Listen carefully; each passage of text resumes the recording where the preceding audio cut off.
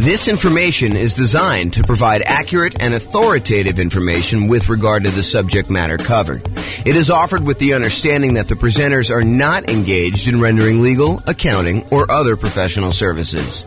If legal advice or other expert advice is required, the services of a competent professional should be sought. Welcome to the Richmond Real Estate Investing and Real Estate Financial Planning Podcast. Learn all about investing in real estate in Richmond, Virginia, with a combination of real estate financial planning and modeling with numbers specific to Richmond, plus syndicated, more generalized recordings of live and pre-recorded real estate investing classes, not all of them specific to Richmond. Be sure to stay tuned after the podcast for a message from our sponsors. All right, let's get started. So buy and hold real estate investing. I am James Orr. So I did put a new slide here. A long time ago, we used to actually have a slide that I showed like the next 4 or 5 classes. But I sort of have a backlog because I haven't done classes live in a while, and there's been a list of things, and I just kind of keep adding to the end. So this is the tentative list of upcoming classes. So tonight, we're primarily going to go through buy and hold. How many people were here for the real estate investing strategies class where we talked about all the different strategies in one class? No one else was here? I think you were. Yeah, so we only had one person here for that. So in that class, I gave you an overview of all the different strategies. And one of your handouts that you have, this one right here. Oh, this one actually. This one right here shows the list of all the different strategies that there are. And then we primarily, in the classes I teach, we primarily focus on buy and hold, nomad, and house hacking. Those are the 3 strategies we primarily cover. Then there's a list of additional ones that I'm going to teach classes on, but that's not the primary focus of the classes I typically teach. It's more to just be comprehensive so that people have an understanding of why we're focusing on the 3 and not this whole other list. And then there's a couple that I'm not going to cover at all. So tonight we're going to go and do a deep dive into the buy and hold strategy, but you'll notice there's a whole bunch of classes on a bunch of the other strategies listed on here. Those are going to be what I would say is similar format to tonight, except for deep dives into those specific strategies. So for example, tonight we're doing buy and hold. Next week, we're doing the nomad strategy, which if you guys have never heard of the nomad strategy, so I know we have a couple of new people. The nomad strategy is to buy a house as an owner occupant. You move into the property. It's a requirement of the lender. And one of the reasons why you do that is it's a lower down payment and the interest rates are better. So you move into the house, you are required to live there for a year. During that year, you can just live there by yourself, or if you choose to, you can add on house hacking and have tenants living there with you or rent out a room or whatever you want to do. And then after a year, when your obligation to the lender is up, you can then convert that to a rental and you can acquire properties every year doing that. But you only had to put 5% down instead of putting 20 or 25% down. So you can acquire properties with one chunk of down payment, and since the loans are actually better for owner occupant, it's less bad than you would think to go ahead and put 5% down instead of 20% or 25% down. So the nomad strategy, we're going to cover that and all the different variations. I listed some variations on your investing strategies list there. Then on June 1st, we're going to do house hacking. And then after that, June 8th, we're going to do the BRRRR strategy, which is buy, rehab, rent, refinance. And there's an optional 4th R, which is to repeat the process. So you can use this to kind of continue to acquire properties. So we'll talk about the BRRRR strategy. Then we'll talk about quick turn and flipping properties if you're interested in doing that as a business model. Then we'll talk about wholesaling real estate on June 22nd. And then on June 29th, we'll talk about real estate options. You guys may have heard of real estate lease options, where you lease a property and you have an option to buy. This is the strategy where you just have the option. You do not have a lease on the property at all. You're getting the rights, but not the obligation to buy a property for a fixed price. And you're basically holding on to that option. And then there's a very active option auction strategy where you get an option on a property and then you immediately market that property in order to sell it to somebody. And it's usually done through some type of bid sale or auction process on like one evening, like a Sunday evening, in order to get the highest bidder and have the property sold that way. This is really like a variation, if you want to think of it this way. It's like a variation on real estate brokerage in some ways, because in real estate brokerage, a listing contract, if you squint really hard and step very far back, a real estate contract is sort of like an option agreement in some ways, right? You have the right to then market the property and get paid a fee in order to sell it. Well, this is sort of like option auction strategy is a way to do it as a principal. So it's a variation on that theme. So that's going to be on June 29th. July 6th, tax liens and tax deed sales. That's when you buy people's tax liens or tax deeds. Like, for example, if someone doesn't pay their property taxes, you can come in and pay their property taxes, and you usually get a return on the money that you put up. And then there's a really, really small chance that if they don't do it and you wait a long enough period of time, you can actually foreclose on the property for them not having paid their back taxes. We'll talk a little bit about this tonight. We talk about stability in real estate. It's one of the kind of options on there. So that's what we've got there. So tax deed real estate is going to be on July 6th. July 13th, I guess it's July 6th. July 13th, creative financing, real estate entrepreneurship. That's all the creative stuff. Subject to lease option, lease purchase, wrap financing, agreement for deed, contract for deed.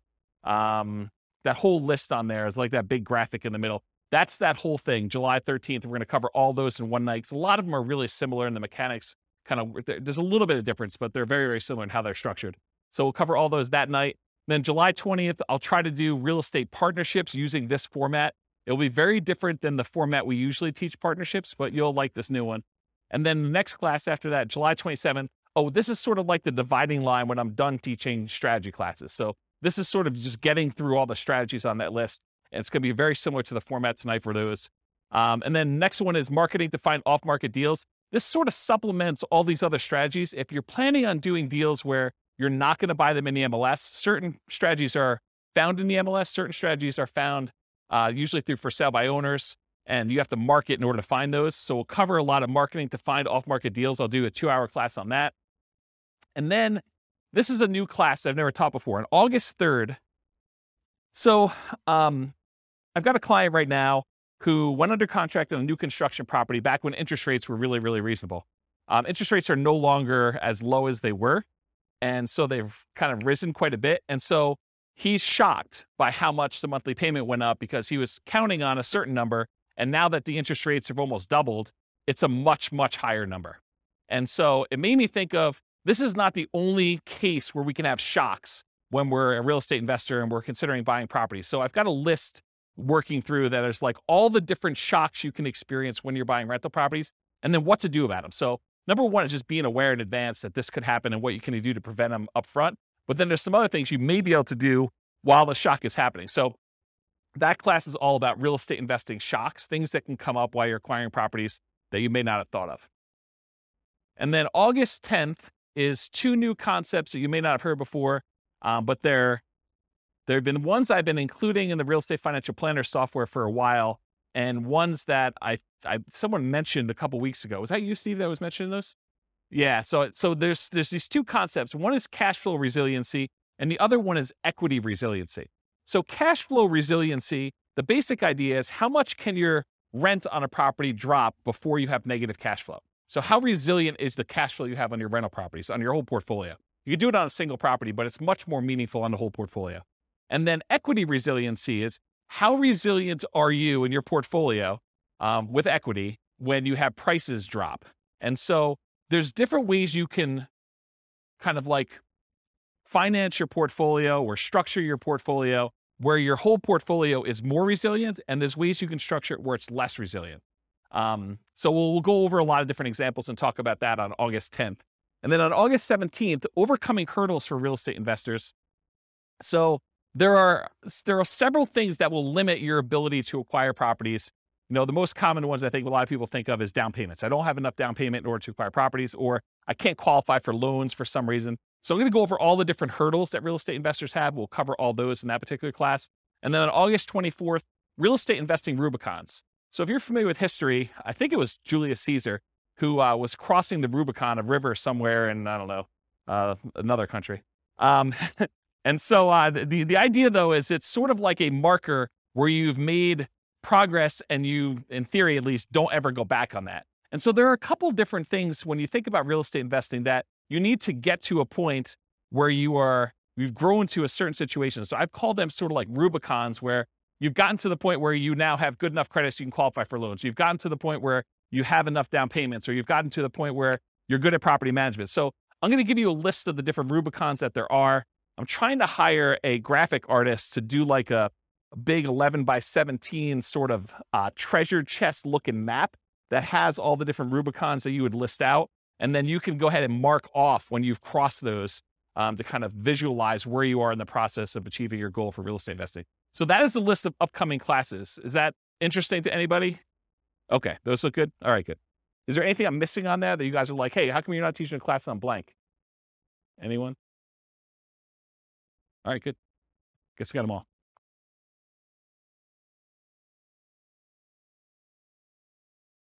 Oh yeah, I've been teaching classes for like 18, 19 years. So yeah. You missed some classes. We did a market stats class last week. So you missed a whole class on market stats. I didn't record it. You missed a class on all the different real estate investing strategies. It was like a big overview class.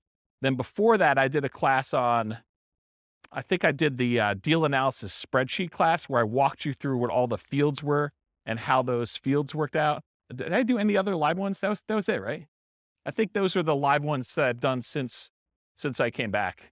And then I think earlier this year, I did one on real estate, financial independence, retire early budget spreadsheet, where you can actually calculate out your minimum target monthly income for retirement and your ideal target monthly income for retirement.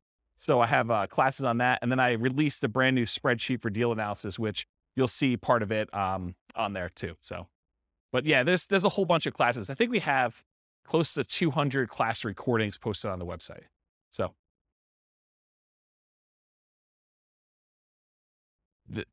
there you go. See, Steve's going to check me. I knew enough to know that it was like in another country and that it was a river, right? Was it Julius Caesar? There you go. See, I know just a little tiny bit about history to keep me dangerous. All right. All right, so buy and hold real estate investing. As I said, I'm James Orr. So real estate investing strategies. So you have the sheet with you, the handout. It says on the top, real estate investing strategies. That's basically this list.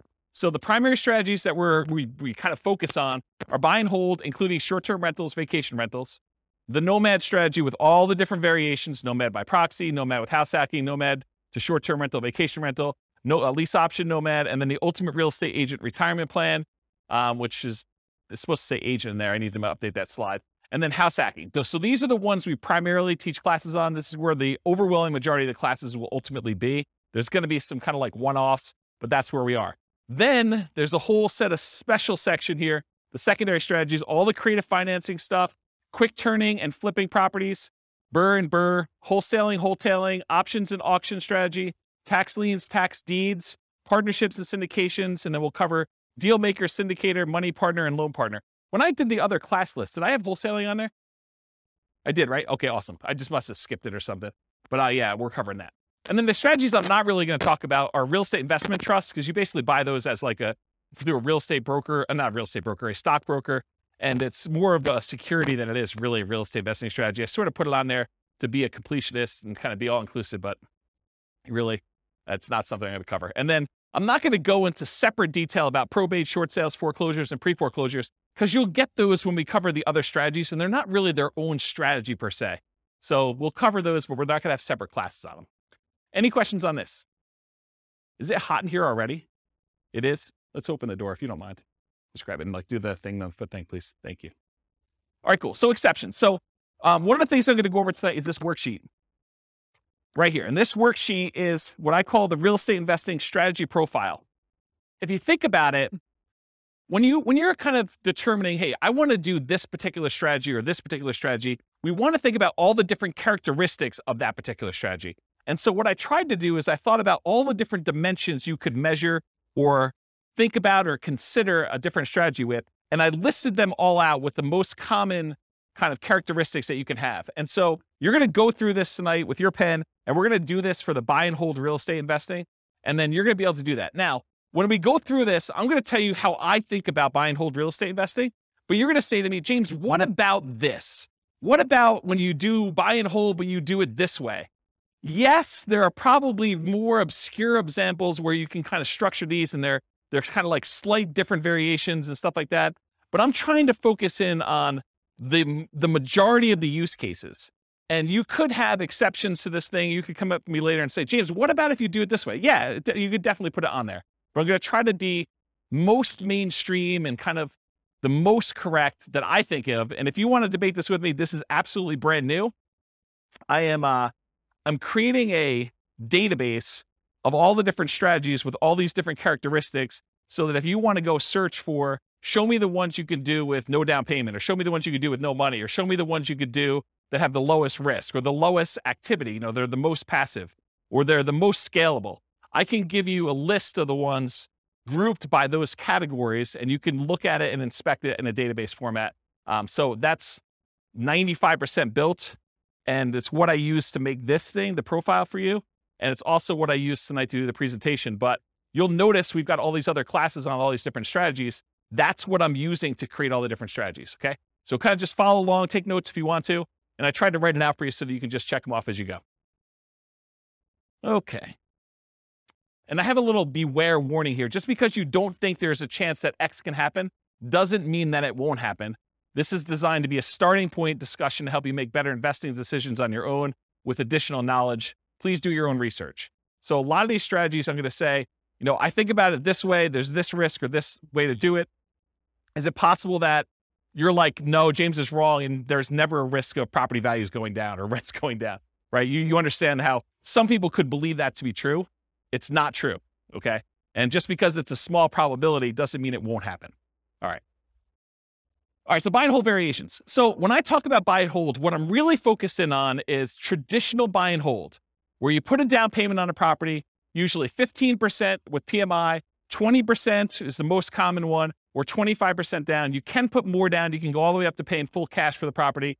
I'm usually focusing on single family homes, duplexes, triplexes, fourplexes, and then it also includes all the apartment stuff, all the commercial buildings, 5 units and up. So that's all just traditional buy and hold in my mind. In addition to that, I group in short-term rentals, vacation rentals, because you're buying the property and you're holding it. It's just you happen to be, instead of renting it to a long-term tenant, you happen to be renting it by the night or by the week or by the weekend. And so I include that as a short-term rental or vacation rental in this model. Now, is it a stretch to think about buy and hold as, I'm going to buy a building and I'm going to do assisted living, or I'm going to buy a building and I'm going to offer a specific service? It sort of gets on the edge of, okay, you're doing a business, you're doing an assisted living business, but you also just happen to be buying real estate. So you could say, okay, I'm doing, storage units. Storage units, I guess, is buy and hold, but it's not really what I traditionally think of. So could you kind of classify it as buy and hold? Yes. Is it really a separate business of like having storage units and running a storage unit business, or having assisted living and doing that, or buying an office building for your practice, or, land in order to run your business off of? Yeah, I mean, you could do all those too, but I'm really thinking of it more in the traditional sense of single family homes through fourplex, and then multifamily properties, apartments, and greater. Does that make sense, everybody? Okay, cool. And this is intended to be, interactive. So feel free to interrupt. Please do use the microphone so your question gets on the mic, though. Just raise your hand. I'll bring you the mic, or someone else will bring you the mic. Any questions on this one? Cool. All right. So one of the ways I kind of classify different strategies is this a real estate investing strategy, or is this a real estate entrepreneurship strategy?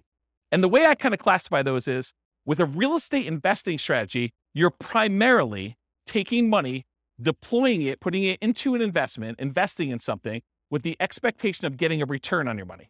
That's real estate investing to me.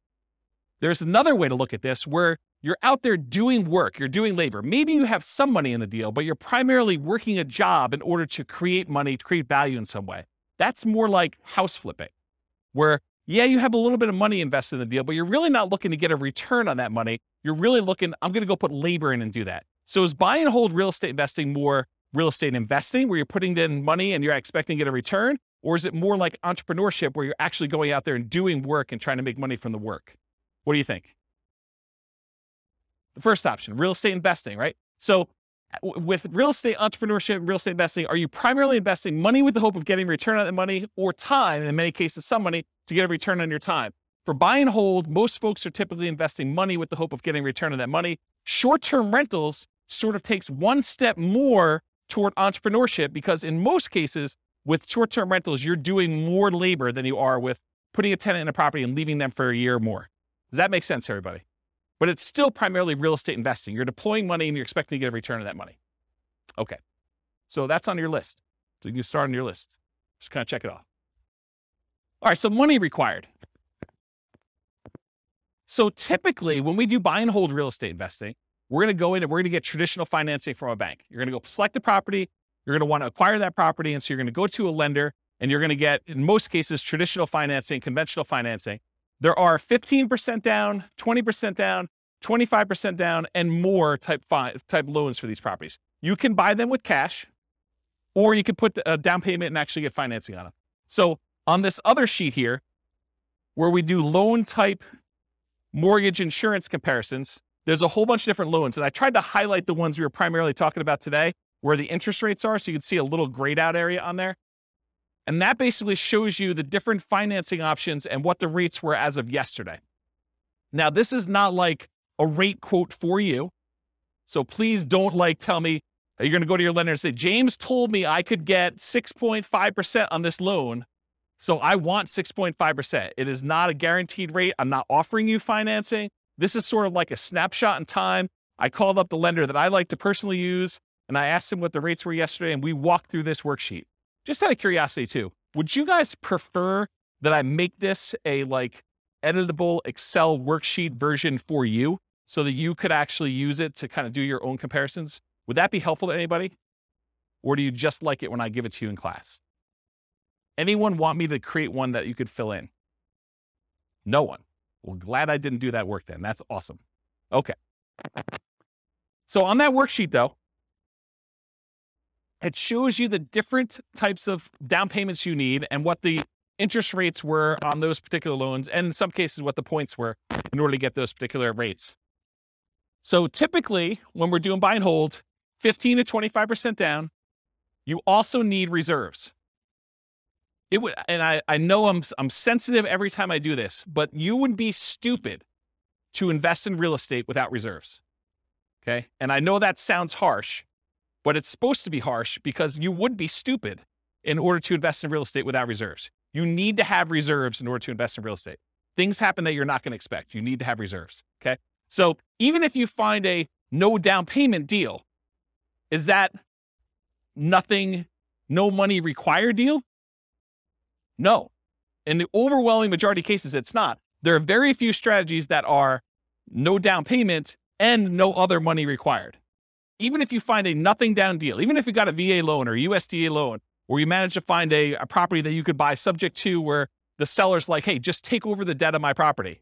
That is still not a strategy that you can do with $0. Does everyone understand that, right? You need to have reserves in all those cases. It's a really good question. I need to do a 2-hour class. Question was, how much in reserves? The really, really short answer is probably 6 months in something like a savings account. Okay? All right. So typically you need 15 to 25% down and reserves. You might also see, although much less frequently, in my opinion, bringing in a money partner where maybe your dad says to you, hey, I will make you a loan for the 20% down and you can go ahead and buy this property. So bring in a money partner, or the other extreme is just buy it all cash. I think for a lot of folks, they would prefer to leverage their money and get a loan for it. Although I definitely know investors that are buying properties all cash. Okay, so this applies to both buy and hold, like traditional buy and hold, and short-term vacation rentals. In addition, there is a kind of subset to this that when you're doing a vacation home short-term rental, there is an owner-occupant second home or vacation home loan that you can get with 10% down. So that would be the exception. You could actually go buy a property where it's a vacation home to you and you're going to rent it out, 11 and a half months of the year other than what you're going to stay in there, and you can get that with 10% down. Okay? Any questions on money required? This is on your worksheet. Feel free to take notes. I see you that are not taking notes. What are you thinking? Do you have perfect memories? You can remember all this stuff? All right, cool. So credit required. So it's most common is to qualify for traditional investor financing, non-owner occupant financing. The typical credit score needed in order to do these types of loans is 700. There are some exceptions if you have very low debt to income. So there's a possibility that you may be able to do a little bit better than 700, but most of the time it's going to be 700. A less common situation, if you're buying a property without a loan at all cash, doesn't matter what your credit score is. You can buy the property all cash. Or if you're partnering with someone who's getting the loan, you may not need to qualify for the loan at all yourself, but someone will need to qualify. Okay? Important note, credit scores can change over time. Credit score requirements can change over time. So check with your local lender for the most up-to-date credit requirements. So just because James said 700, you can't go to your lender and says, James told me it's 700. So where's my 700 credit score loan? Because they may tomorrow go out and say it's now 720. We think that our risk profile is out of whack. We want to make sure that people at 720 are getting these non-owner occupied loans. They have the right to change their policies at any time. Individual lenders can, and also the companies that are, or organizations that are buying the loans in the secondary market can require that the loans that they're selling them have to have higher credit scores too. So it can work as either an overlay, that's if the individual lender just adds that as an additional requirement that they're requiring, or it could be from the quasi-government organizations that are buying the loans in the secondary market or the investors that are buying the loans. Any questions on credit required? You guys are a quiet group tonight. Okay. All right, skills required. So the primary skills required for the buy and hold real estate investing strategy are deal analysis. You need to be able to analyze deals to determine what kind of deals they are, whether they cash flow, whether they make sense to buy, how 2 different properties compare, or how 10 different properties compare that you're considering. Actually finding the cash flowing deals, searching them out in the MLS, going to look at them, evaluating them. Acquisition financing, being able to get the loans that you need, those 15% down, 20% down, 25% down loans, and then property management skills. And by property management skills, I mean one of 2 different things. Either you need to be really good at managing properties yourself, or you need to be able to hire a property manager and manage your property manager when they do it. So one of those 2. And then in addition, if you're doing short-term rentals, the skills for doing short-term rentals are slightly different than the skills for doing long-term property management. I don't do short-term rentals, but I know it's different. Any questions on skills required? Cool. Stability. Stability is an interesting one that I think most people have not heard of. I actually learned about this. There's a guy whose name escapes me right now, but he does the Farnham Street blogs. Anyone know the Farnham Street blogs guy's name? I don't remember. But he basically came out with a blog post. This is probably a couple months ago now. And it wasn't specific to real estate investing, but I immediately said, this applies to real estate investing. So we have this concept of stability. Something is passively stable is if you don't do anything, nothing will happen to it. It'll just sort of naturally work itself out. But something is actively stable if you need to be actively doing something in order to keep that thing from killing you or making you lose money or hurting you in some way. And so he separates things into passive stability and active stability. Real estate in general is actively stable. You can't just buy a property, even the vacant land, and just let it sit. If you don't do anything to your vacant land, you will lose that vacant land eventually because you have to pay taxes on it. So you have to, by the even most extreme example of, I buy vacant land, I don't do anything, you will lose that property if you don't pay taxes on it. Okay? Now, as you move down the spectrum, if you are doing fix and flips, it is very active. If you don't actually do something with your fix and flip, you'll lose the property. In most cases, if you're doing a hard money loan, to the lender. Lender's going to come in after 6 months or a year, and they're going to take the property. So it's very active in that way. But even buy and hold, I would say, is an active stability. If you don't do something with your property, if you don't put tenants in there or manage your property manager, pay your taxes, pay your mortgage on it, pay your insurance, do all these things that you need to do, you will lose the property. And so I kind of started measuring real estate strategies on this spectrum of how active they are or how passive they are on the stability scale. And so buy and hold is actively stable. Short-term vacation rentals is a little bit more actively stable, in my opinion. In general, real estate investing is actively stable. However, some strategies and choices are more active than others. I'll give you another couple examples. Amortizing mortgages versus balloons and interest-only loans. If you get an amortizing loan, a loan that if you make all the payments for whatever time period, 15 years or 30 years, it will pay itself off. That is less active than if you get an interest-only loan that has a balloon, or you have, well, let's just use interest-only loan. So if you have an interest-only loan, at the end of the period of time, you still owe that amount on it. If you don't do anything with it, they're going to foreclose. So it's more active in that way. The other one actually gets paid off. What about buy and hold versus fix and flips? I think we talked about, or lease options. If you don't put tenant buyers in those properties and kind of keep on them and help them buy the property, or if they don't buy the property, replace it with another tenant buyer who could possibly buy the property, you're gonna lose the property or you're gonna lose money. Funding retirement via cash flow versus appreciation, debt pay down. So in retirement, one of the strategies, we did a whole class on this. I think it was called cash flow versus appreciation, where I had two different kind of like avatars, and one of them was going to use, one of them was in a market, a real estate market that had more cash flowing properties. Another one was in a real estate market that didn't have very good cash flow, but it was highly appreciating. And so they were going to, kind of see if they could fund retirement by through the cash flow on the properties or fund retirement by using the equity they had in their property from appreciation. Well, funding your retirement via cash flow is more passive, still actively passive, but it's more passive than it is actually trying to do this with appreciation and debt pay down. Because with the appreciation debt pay down, you have to do stuff. You have to either sell properties, we have to do cash out refinances, we have to do stuff in order to get at the money in the property. It's hard to access that. Okay, those are examples. Any questions on this concept? Does that make sense? All right, cool. Scalability.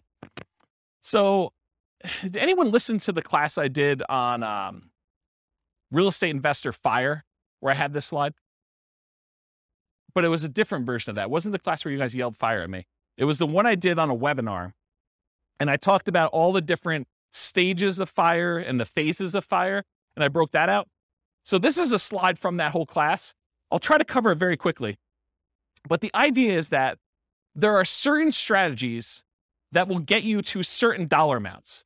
So if you think about real estate investing is remarkably good at getting you to about this is one of those things where there's lots of exceptions and people could argue with me, but about that decamillionaire level, okay? Really easy to get you to $1 million net worth, relatively easy to get you to this decamillionaire kind of thing.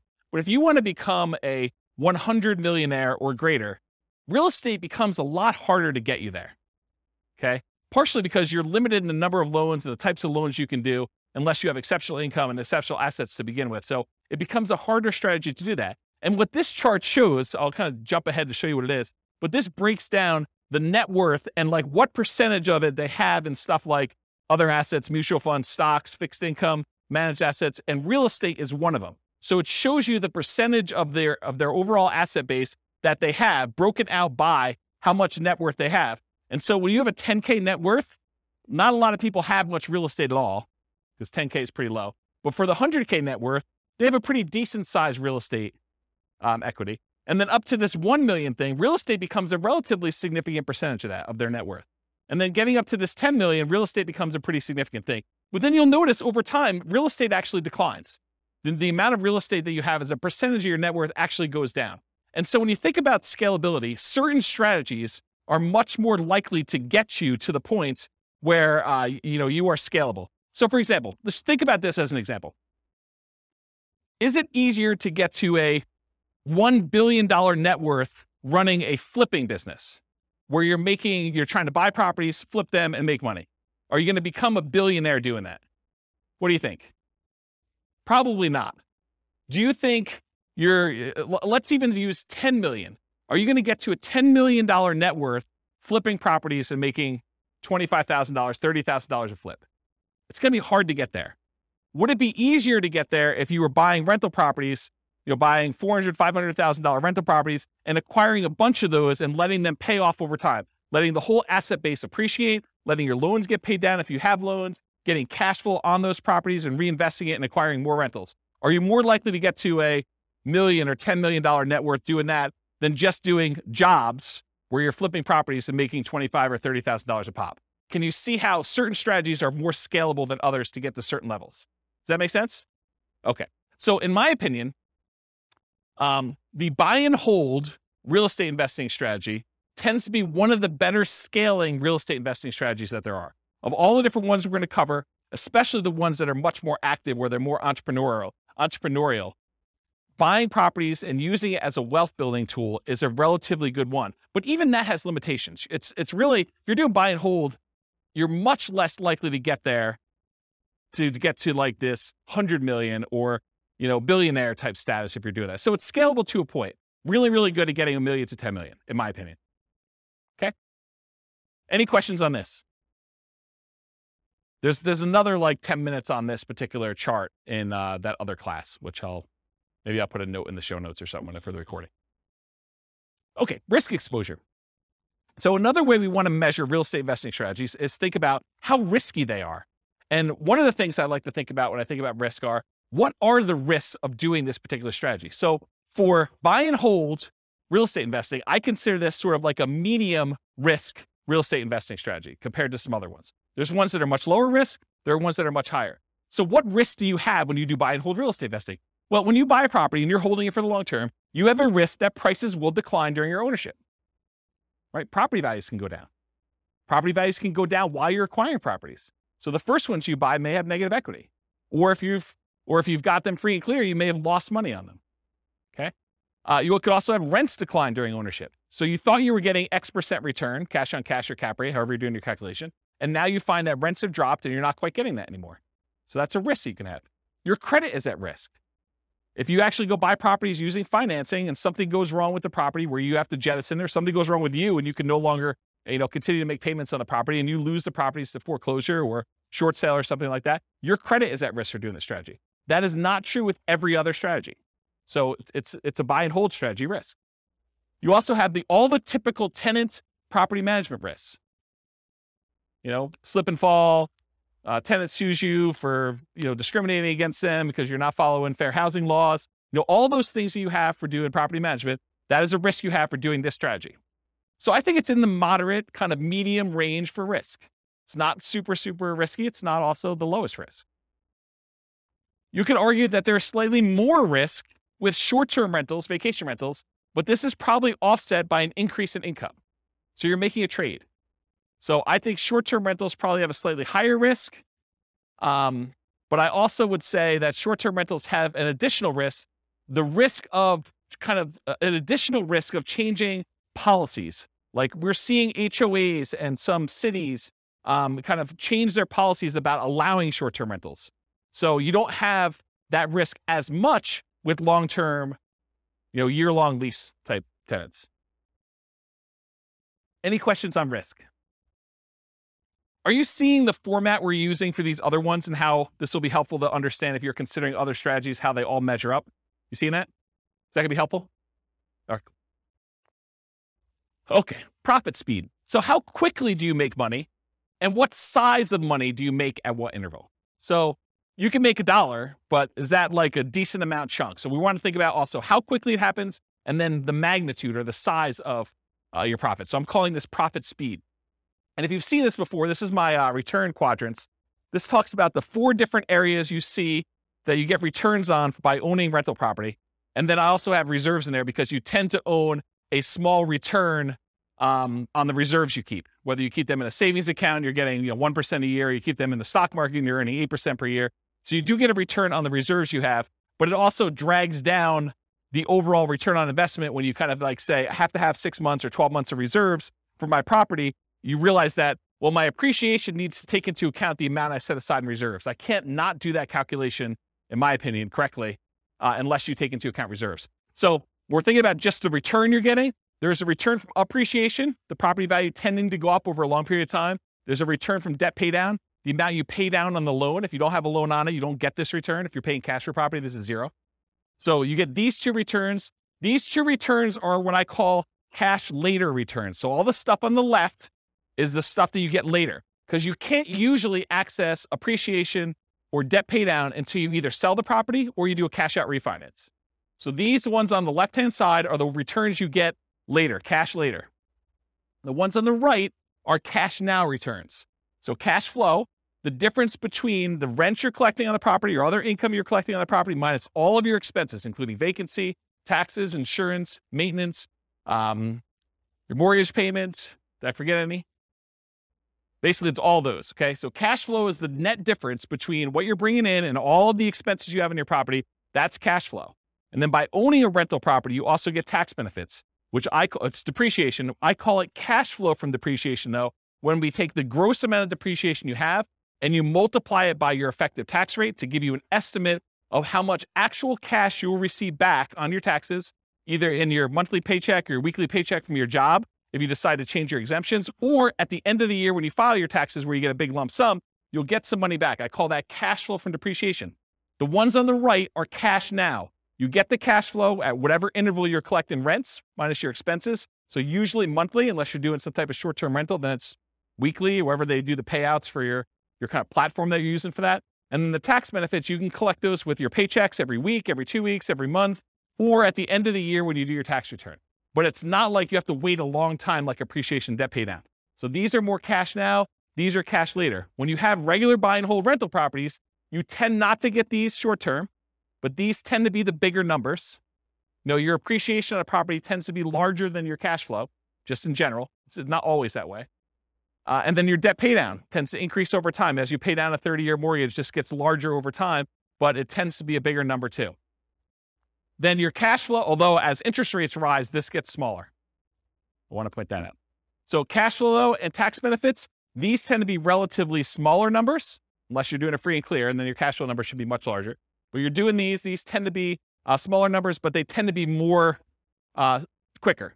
So as far as like profit speed, with buy and hold real estate investing, you typically can start seeing cash flow within 30 days. You buy the property, you acquire it, you put the tenant in there. It's relatively quick. Rents and security deposits are typically paid in advance. So a lot of times someone pays rents at the first of the month for the month that's coming up. They're not paying it in arrears. They're paying it in advance. So you're going to get that up front. And usually you require a security deposit before they move in. So you'll see some money up front. Short-term rentals and using property manager can slightly delay the time to producing cash flow. If you've got a property manager in there, it takes them a while for them to receive the money, do all the accounting, and then pay you out on the 15th or the 30th or whenever they decide to pay you out. So there's an additional delay when you do that. Then whatever platform you use for your short-term rental, I'm sure there's some type of delay in there too. It's not like they're doing the deposit and giving you the money same day. Okay. I don't do short-term rentals, but that's my understanding. Anyone do short-term rentals here? Okay. Usually a percentage return of amount invested, cash on cash, return on investment, or cap rate. So when you're thinking about like the order of magnitude, a lot of people throw around numbers like, I'm getting a 5% cash on cash or 10% cash on cash, or in some extreme cases, maybe they're doing a 100% cash on cash return on investment. That's the number that you are getting on the investment size, the amount of cash you put in the deal. Or cap rate is the return you're getting if you did not have a mortgage on the property, but after all of your other expenses. That's what cap rate is. Okay. I talked about cash flow from depreciation. You also typically see the wealth building through the stuff on the left. The appreciation and debt pay down portions tend to be your kind of wealth building part of the profit speed for buy and hold. Any questions on this one? Awesome. Finding deals. So how do you find buy and hold deals? I kind of break it up into two categories. One of the most common, most likely ways you're going to find deals, and then the kind of like more unusual, but still common enough that I think I should mention them sort of things. And that's these. How do you find deals? I used an example when I taught the real estate investing strategies class where I talked about all the strategies, this idea of looking for an alligator. It is possible for you to find an alligator if someone recently flushed one down the toilet and you happen to be in the sewer in New York City. You could possibly catch an alligator down there, right? You could find one. This is like the unusual, exceptional case. But if you're looking for an alligator, and the alligator is representative of the type of deal you're looking for, if you really want to find an alligator, you're probably more likely to find one if you go to Florida. And probably more specifically, if you're looking for alligators, you might want to look in the Everglades. Okay, so if you think about deals and where you're going to find them, think about this alligator story. So where are you most likely? What's the Everglades version of buy and hold? Multiple listing service. That's the overwhelming majority of properties. It has the largest number of properties available. You're typically going to find them in there. And this could be, if you're doing commercial properties, it could be something like LoopNet or something like that. Or it could be just your local MLS if you're buying single family homes, duplexes, triplexes, fourplexes, and that's what's normal in your marketplace. Okay, so MLS is one. And the next one is this group of for sale by owners. And I break for sale by owners down into two different groups. For sale by owner is a seller who's selling the property without the help of a real estate agent. They're selling it for sale by owner. And there are two different kind of main categories. Category number one is somebody who is actively selling their property for sale by owner. They are trying to sell. They put up an ad. They've, put it on Zillow or what other marketplaces they have. They put a sign in the yard. They're actively trying to sell their property. That is an actively marketed for sale by owner. But then there's the other group. They're the hidden for sale by owners. It's a seller selling without the help of a real estate agent, but maybe they are not actively marketing their property. Maybe it's sort of like if you approach them and said, hey, would you like to sell your property? They'd be like, yes, I would, but I wasn't otherwise trying to sell it. I didn't have it marketed for sale. I didn't have a sign in the yard. Didn't have it up on Zillow. Maybe you had to send out marketing in order to find them. Maybe you were out networking and you did it, but it's some other way where they're hidden and you had to find them another way. And usually those other ways are either through marketing or networking. Those are the most common strategies for finding properties for buy and hold. Unusual methods, wholesalers. Not that a wholesaler can't find you a deal. It's just the number of wholesalers that there are out there and the number of wholesale deals that they're finding is just a really small portion, right? So you may be able to go find a wholesale deal. However, it's like, if you want the best selection, could you go down to the local, gas station and get something that you need? But if you want to have a selection of 30 different versions of that thing, you're probably not going to the gas station. So the gas station is sort of like a wholesaler. Maybe they have one, but the MLS is sort of like the supermarket, where now you have a whole shelf full that you can pick different types, and you get to choose whichever one is best, and you can make a selection. Okay? So unusual methods, wholesalers. Any questions on finding? Did you use microphone? Here. Are you talking about Redfin, Zillow? Do they come under MLS? So Redfin or Zillow could actually include both of these. So it could be that the real estate agents' properties are listed from the MLS on Redfin or Zillow, but also the for sale by owners can also list their properties as a for sale by owner on Redfin or Zillow. So it could be both. So that's sort of like an aggregator for where you're doing it. But ultimately, the source is either the MLS, all the agent stuff, or for sale by owner, actively marketed in that case. Right? Okay, cool. Any other questions? Yeah, John. I've got a two-part question. On the for sale by owner, Yep. Is that typically, do they want more money or less money than if they were going through a realtor? And also, the second part of my question would be risk. Yep. If I use a realtor, you guys cover all the hidden stuff. If I'm dealing directly with a homeowner, seems a little more risky. Yeah. So really, really good questions. Just put it down for a second. So awesome questions. So the first thing about price, it's all over the place. I would say that the for sale by owners I've seen, some of them are priced high because they want to get all the money, right? They're going to price it with whatever a realtor would have gotten, maybe even a little bit more, because they think that their property is better than all the other ones that sold. And they haven't had a real estate agent tell them it's not reality to get, $600,000 for this $500,000 property. They're like, well, I think I can get 600, so I'm going to list it for 600. So you could get some of that. Or you could get them not knowing the value. A lot of times we see that with an out of the area owner who knows that their parents bought the property for $250,000 and they can't imagine in their mind that it's worth $500,000 now. And they live in another state and they're just like, if we can get 300, that's awesome. And it needs a lot of work. And so it goes both ways. And the real estate agent ones, there are real estate agents that help sellers who are otherwise motivated. They want a quick sale and they realize it needs a lot of work and they're not trying to be super aggressive about getting every last penny out of the deal. So you could find those. But I think the overwhelming majority of the deals listed in the MLS are retail deals. I mean, they're priced for retail sale. The real estate agent is representing the seller and they're trying to help them as a fiduciary, get the best offer for them, which in many cases is the highest priced offer that will net them the most. And so I think that is true. But there is that 5%, 10% of those that are also good values. And sometimes a full price deal, especially for buy and hold, is still a great deal. Like you can go buy a property, pay full retail price for it, and it gets you the cash flow economics, the cash flow returns that you want on it. Because they're thinking price and you're thinking income, right? And not every property is considered that way.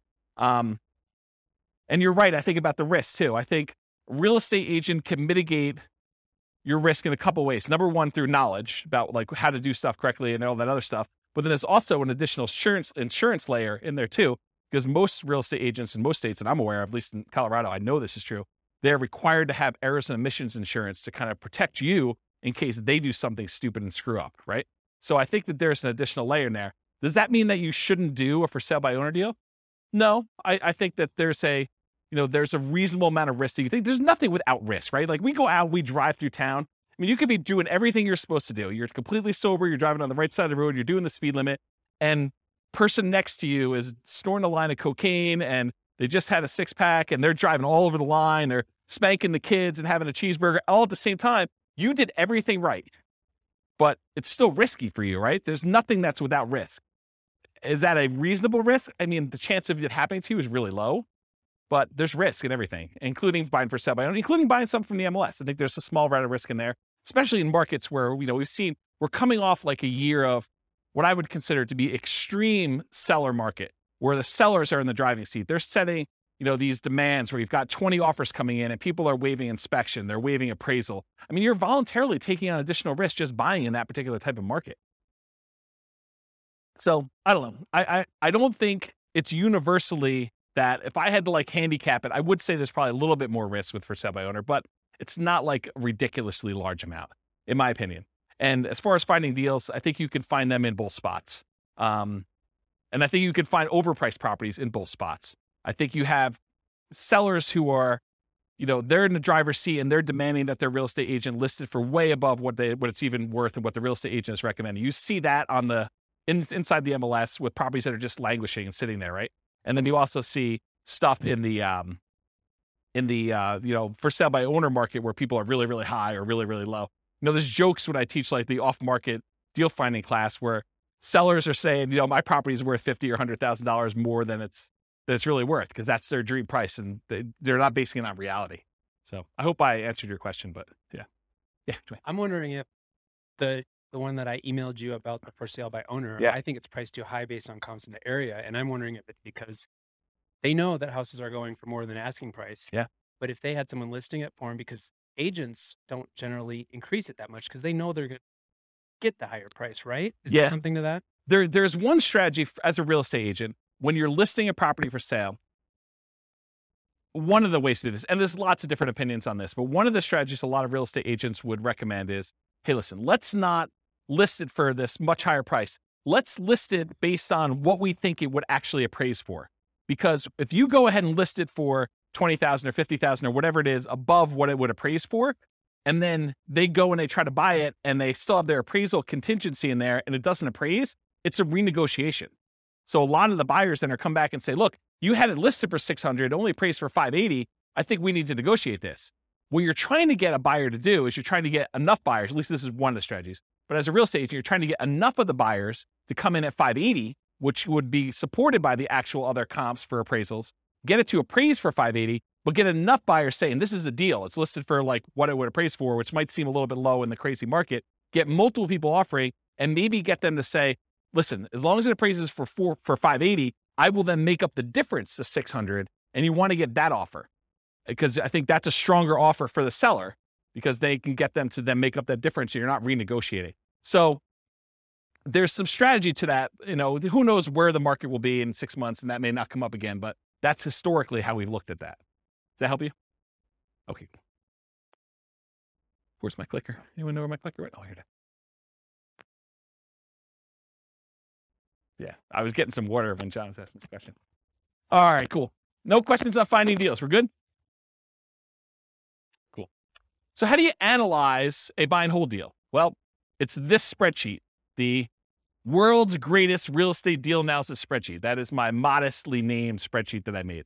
But it basically, you enter in all the details about the deal, your ARV, your purchase price, seller concessions, down payment percentage, closing costs, rent ready costs, interest rate, loan term, if you have PMI, all the stuff about that, monthly rent and other income, vacancy rate, property taxes, property insurance, HOA dues, utilities, other expenses, maintenance, all the stuff that you'd normally do. And then it actually calculates all the stuff you need to know about this.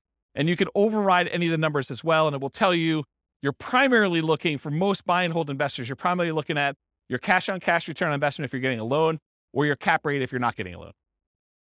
Okay. So you can go download a copy of that spreadsheet. I'll put the link in the show notes for those that listen to the recording, and it's on the screen for you guys here in the room. Any questions? Everyone have the spreadsheet? Anyone not have the spreadsheet yet? Okay, you guys should have it. Okay, good. All right, market conditions. I assume there's no questions on this, right? There's going to be whole classes on analyzing deals, which I've already done out through August or whatever it is, but I probably need to add those. Anyone want a deal analysis class, like actually walking through examples? Okay, at least one person. Oh, two. All right, cool. So no questions on that before we move on? Cool. So market conditions. So if you're doing buy and hold, and it seems obvious, it'll seem a little less obvious, I think, with some other strategies. But what are the market conditions you typically want to see if you're buying properties and holding on to them forever? Well, ideally markets with good cash flow. There are some markets where it's really, really, really hard to get them to have positive cash flow. I mean, they're like $1 million properties that might be renting for $2,000 a month. It's really hard to make the economics work on this. Okay. So you want a market ideally that has good economics with cash flow, and markets where you have strong appreciation and strong rent appreciation, where the property values are going up and rents are going up. You don't want to be buying in a market where there's a mass exodus and it's causing a glut of houses on the market and people are chasing the price to the bottom just to get theirs sold before all the other ones get sold. And so the prices are dropping. And maybe there's so many houses for rent that the rent prices are doing the similar thing where they're trying to get lower and lower rent just to get them occupied, because better to get $600 a month than zero. Okay. So ideally you want a market that has a lot of demand, where prices are going up and rents are going up, because that's really where you get your long-term wealth building from with buy and hold. Then you also want cash flow. Market challenges, markets with significant negative cash flow with reasonable down payments. In most cases, I can make almost any property cash flow if you buy it cash, right? If you don't have any financing on it, all you got to do is overcome taxes and insurance and maintenance on the property. And so that's a pretty low bar for most properties. However, then you start saying, okay, yeah, I could buy anything with cash, but really what I want to do is I want to look at the top 5% or 10% of the market, and I want to select quality where I get a good return on my money. And so then you start selecting based on the best cash flow you can get, not just will it cash flow. And that's one of the problems. We'll probably talk about it when we do, some of these other like creative financing or times when you buy from a wholesaler. The problem with buying from wholesalers and for buying creatively where you're doing marketing and you're getting sellers to contact you is selection. It may not be a property that you would otherwise want to select. Where if you go into the MLS, you get your choice of everything. You may decide, hey, everything is not what I want, and I want to hold off and wait till something else better comes along.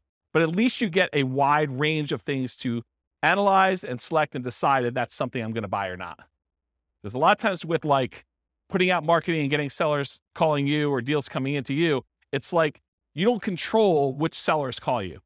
You can control it by selecting where you advertise to a certain degree, but you may still get a property that you don't want. And so you still have to say no and select the ones that you do want. Okay. And then lastly, markets with no or negative appreciation. There are markets where, you'll go see a post on a very popular real estate investing forum or something. And you'll be like, hey, look, this deal is, this, you go look at a post from 10 years ago and they're talking about, $100,000 property in a certain city. And then you fast forward, you find another post from, 10 years later, and it's like the same $100,000 properties are selling in that same city. So you've had essentially zero appreciation over that decade.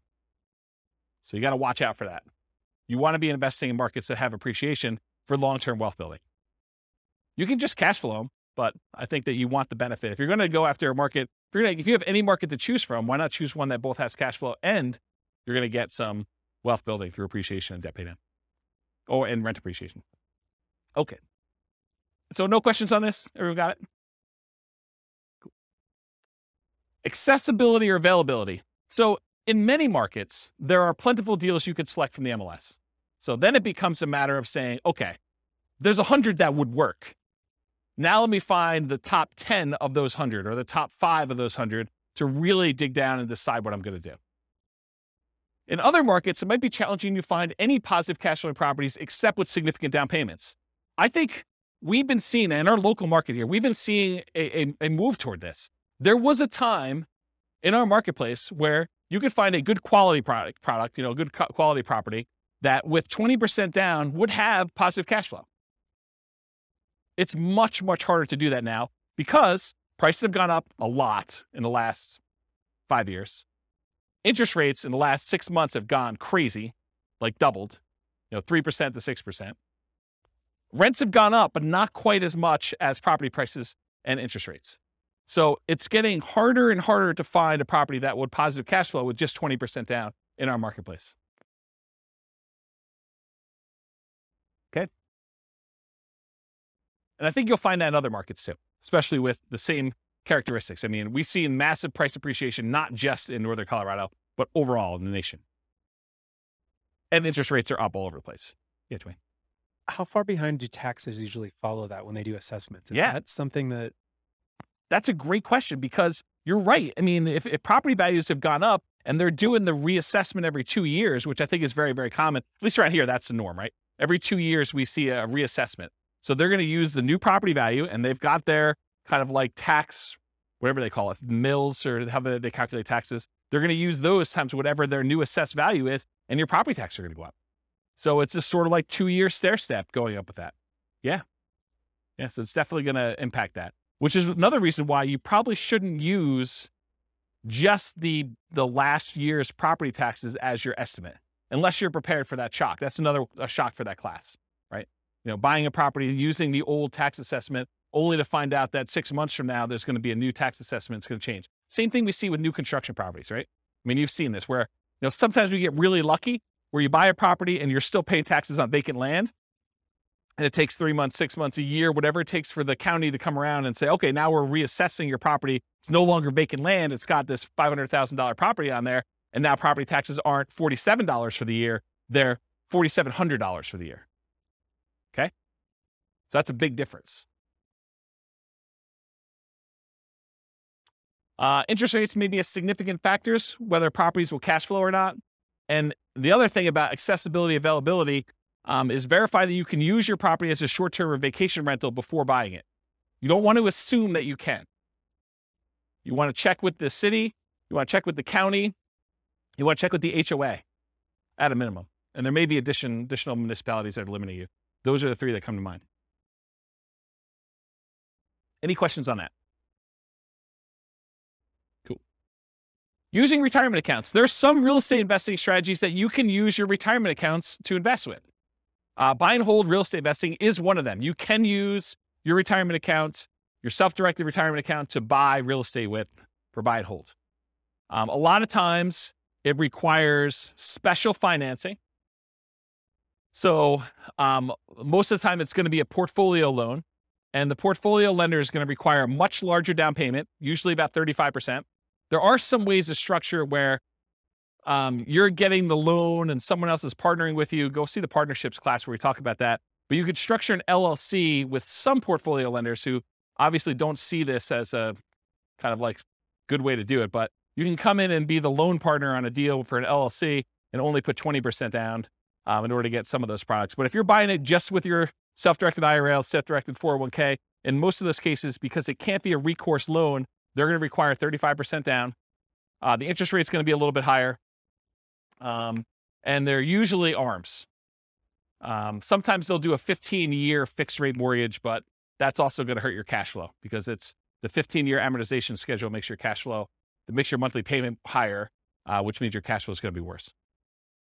So just realize that might not be ideal. And then the other thing to think about too is if you're trying to do financial independence, retire early, below when you can technically start taking money out of your retirement accounts, realize that if you're doing investing inside these accounts, it's not like you can access that money. You can't like collect the cash flow from the property that you have owned by your self-directed IRA or self-directed 401k. You have to leave that money in there until you can legally withdraw it, unless you want to pay the taxes and the penalties to get it out. Okay. So realize that if you're looking to do this for retiring at 45 or whatever you're trying to do, that's potentially problematic. And you'll need to come up with a bridge solution of some sort to do that. And there is a class, I really need to add this to the schedule.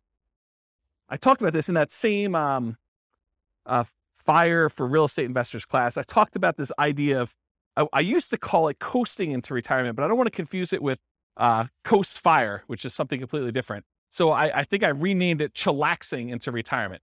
It's this concept of, you have enough money to bridge, you technically qualifying as financially independent, and you're sort of living off of your savings, not at a safe withdrawal rate, kind of living off your savings, but like depleting your savings to get to the point where you then qualify for FIRE, where your financial independence number may take you a year or 2 or 3 for either a property to pay off or cash flow to increase or something else to happen. And you're sort of like rapidly depleting another resource that you have to sort of bridge you to that point. And there's probably a full day class I need to do on that. So I don't think I could do it justice in 2 hours. So is anyone interested in that class? Should I do that? Just one person? Two? Okay. Maybe I'll do something like that. Okay. So I talked about all those. Any other questions on can you use your retirement account? Is this helpful? Like the kind of format of going through it sort of like this? Yeah. Okay, good. I'm glad. All right, quantitative analysis. So when I originally did the real estate investing strategies class, I gave you like a warning up front that I could have easily decided, I did qualitative then. I kind of like looked at the characteristics and how they work and what their strategies were. But I could have just as easily done all math and showed you, okay, look, if you do buy and hold, this is what the numbers look like for you doing it. If you do creative financing, this is what the numbers look like for you doing it. And one of the reasons I wanted to do this series, I wanted to do a deep dive with all the different ways to measure and look at it, but I also wanted to do a quantitative analysis. And so what I'm going to do here for the series is I picked an avatar, a prototypical person, and I kind of have a story around them. And then I'm going to show you, okay, if this particular person, in this case, it's a group of people, a husband and wife, if this particular group of people, this kind of like partnership, this, what do you call it, couple, this couple decides to go ahead and utilize the buy and hold strategy, this is what the numbers look like for them. And I'm not going to go into crazy detail where I, drill into, this is what cash flow looks like, this is what their net worth looks like, I only use the metric of, their ability to achieve the minimum target monthly income for retirement. So when do they actually become financially independent? And so I use that as a metric, as one measuring stick. And as we do today with a couple variations and creative financing and subject to, lease options and wholesaling, I will show you how doing that strategy actually gets them to FI or not and how long it takes them. So that you can see relative sizes of how quick. If you're going to do fix and flips or whatever it is, how quickly does that get you to the point where you're going to be financially independent? Does that make sense? Okay. So that being said, how well does buy and hold perform toward achieving financial independence? So what I'm going to look at is 3 different scenarios, putting 15% down, and 15% down, it requires that you have private mortgage insurance. Private mortgage insurance is insurance that you pay as the buyer to protect the lender in case you default.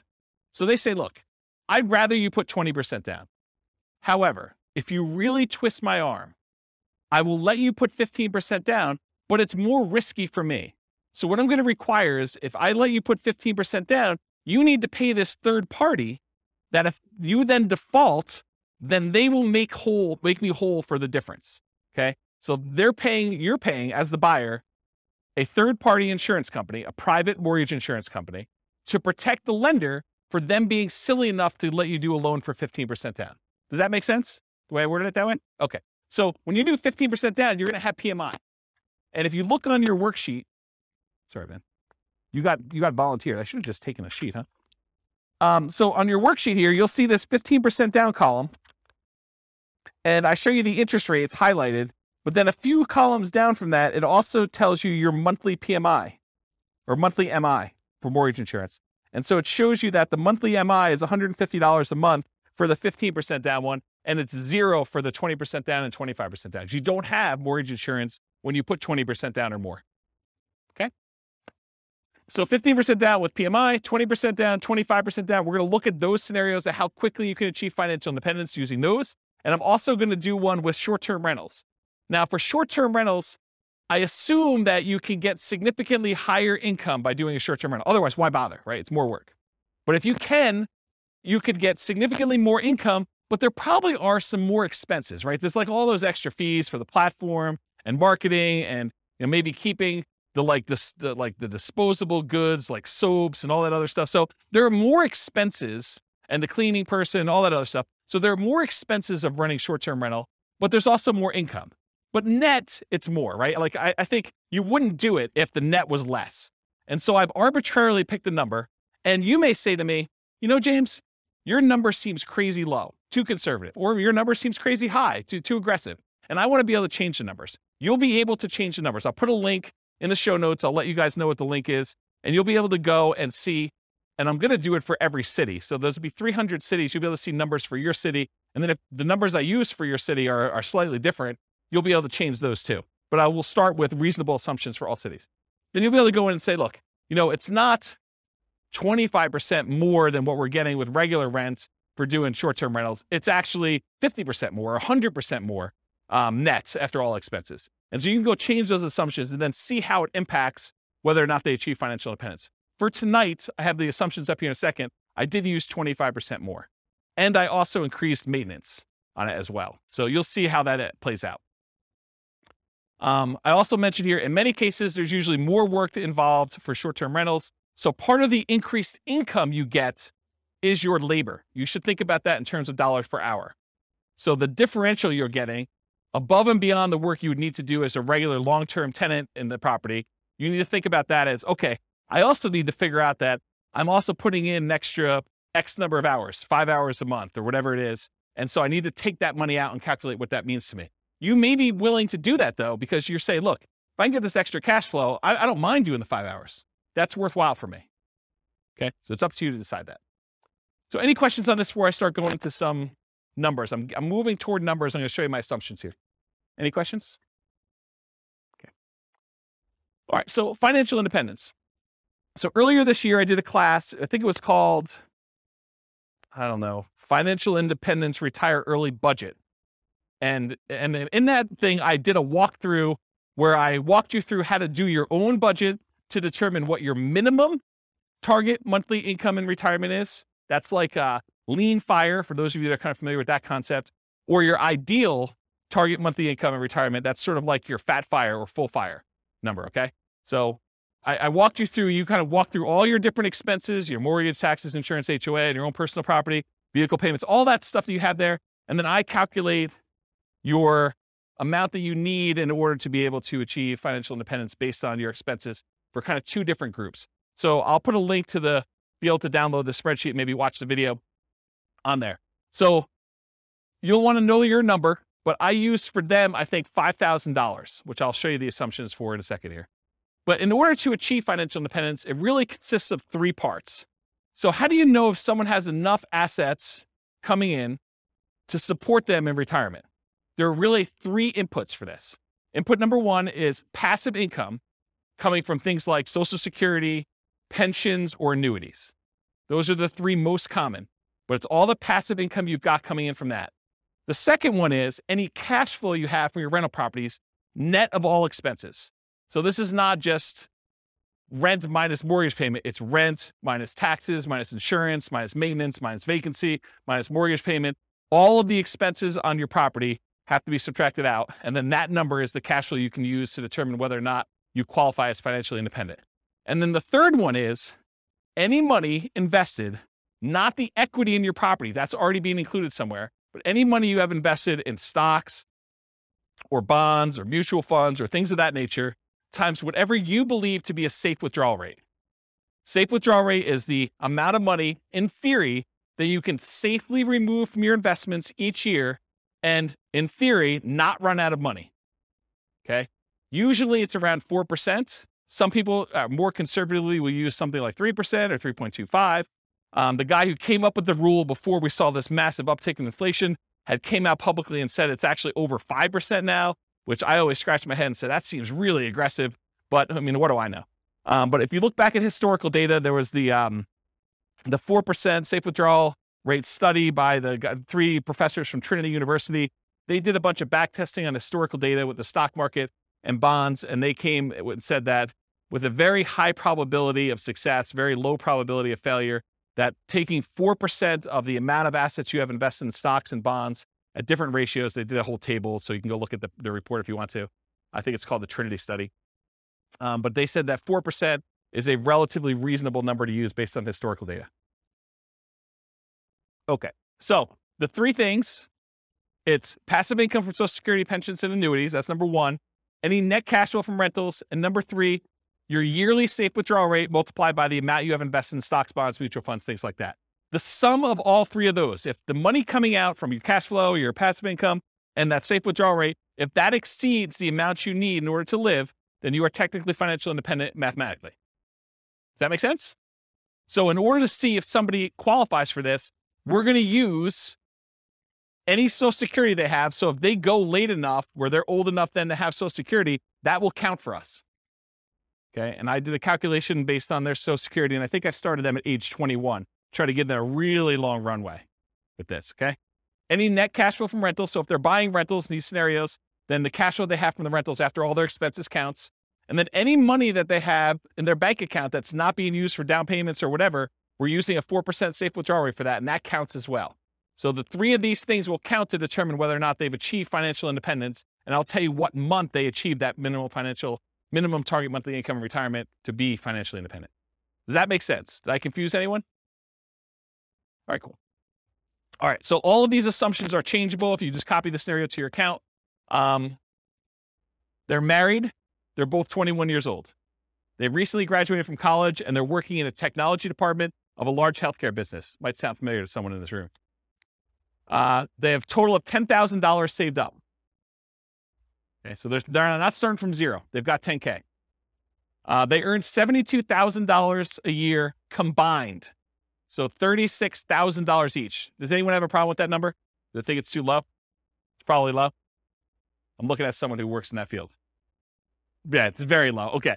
So I'm trying to be conservative though, right? Like if I come in here and I use, everyone makes $200,000 a year, people are like, whoa, James, no one makes $200,000 a year. So I get it from either way.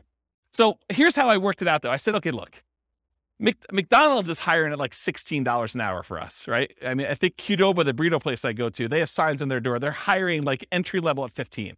I was like, 18 seems like a relatively low bar, right? Maybe I'm wrong. Maybe it just seems like crazy, but it doesn't seem that far off. And that's $18 an hour, working 2,000 hours a year, $36,000 a year each is how I got there. Or you could say, look, if they're really as motivated to achieve financial independence as you say they are, then 2,000 hours a year is like part-time work, in my opinion. I mean, there's other people they're going to be offended by that, right? I'm going to get hate mail, I can't work more than $2,000 a year. I mean, 2,000 hours, that's like the first 6 months of the year for me. I mean, I know there's some business owners in here that they're like, yeah, 2,000 hours. Yeah, that's easy, right? But I'm going to get hate mail, I'm sure. But I use 2,000 times $18 an hour to get $36,000 a year for each one. I think that's a reasonable number for a lot of folks. And so I'll try to use these same assumptions across all the different strategies to compare them. So you'll be able to see more of as close to an apples to apples comparison as you can be, knowing that you're comparing different things. Okay. This may be hard for you guys to believe. They're saving $1,000 a month before they buy any houses. Okay. So between the two of them, they're saving $12,000 a year on a $72,000 income. That's pretty aggressive, but they're motivated to achieve financial independence. In fact, I say that they're obsessed about achieving financial independence so they can retire early. They want to fire.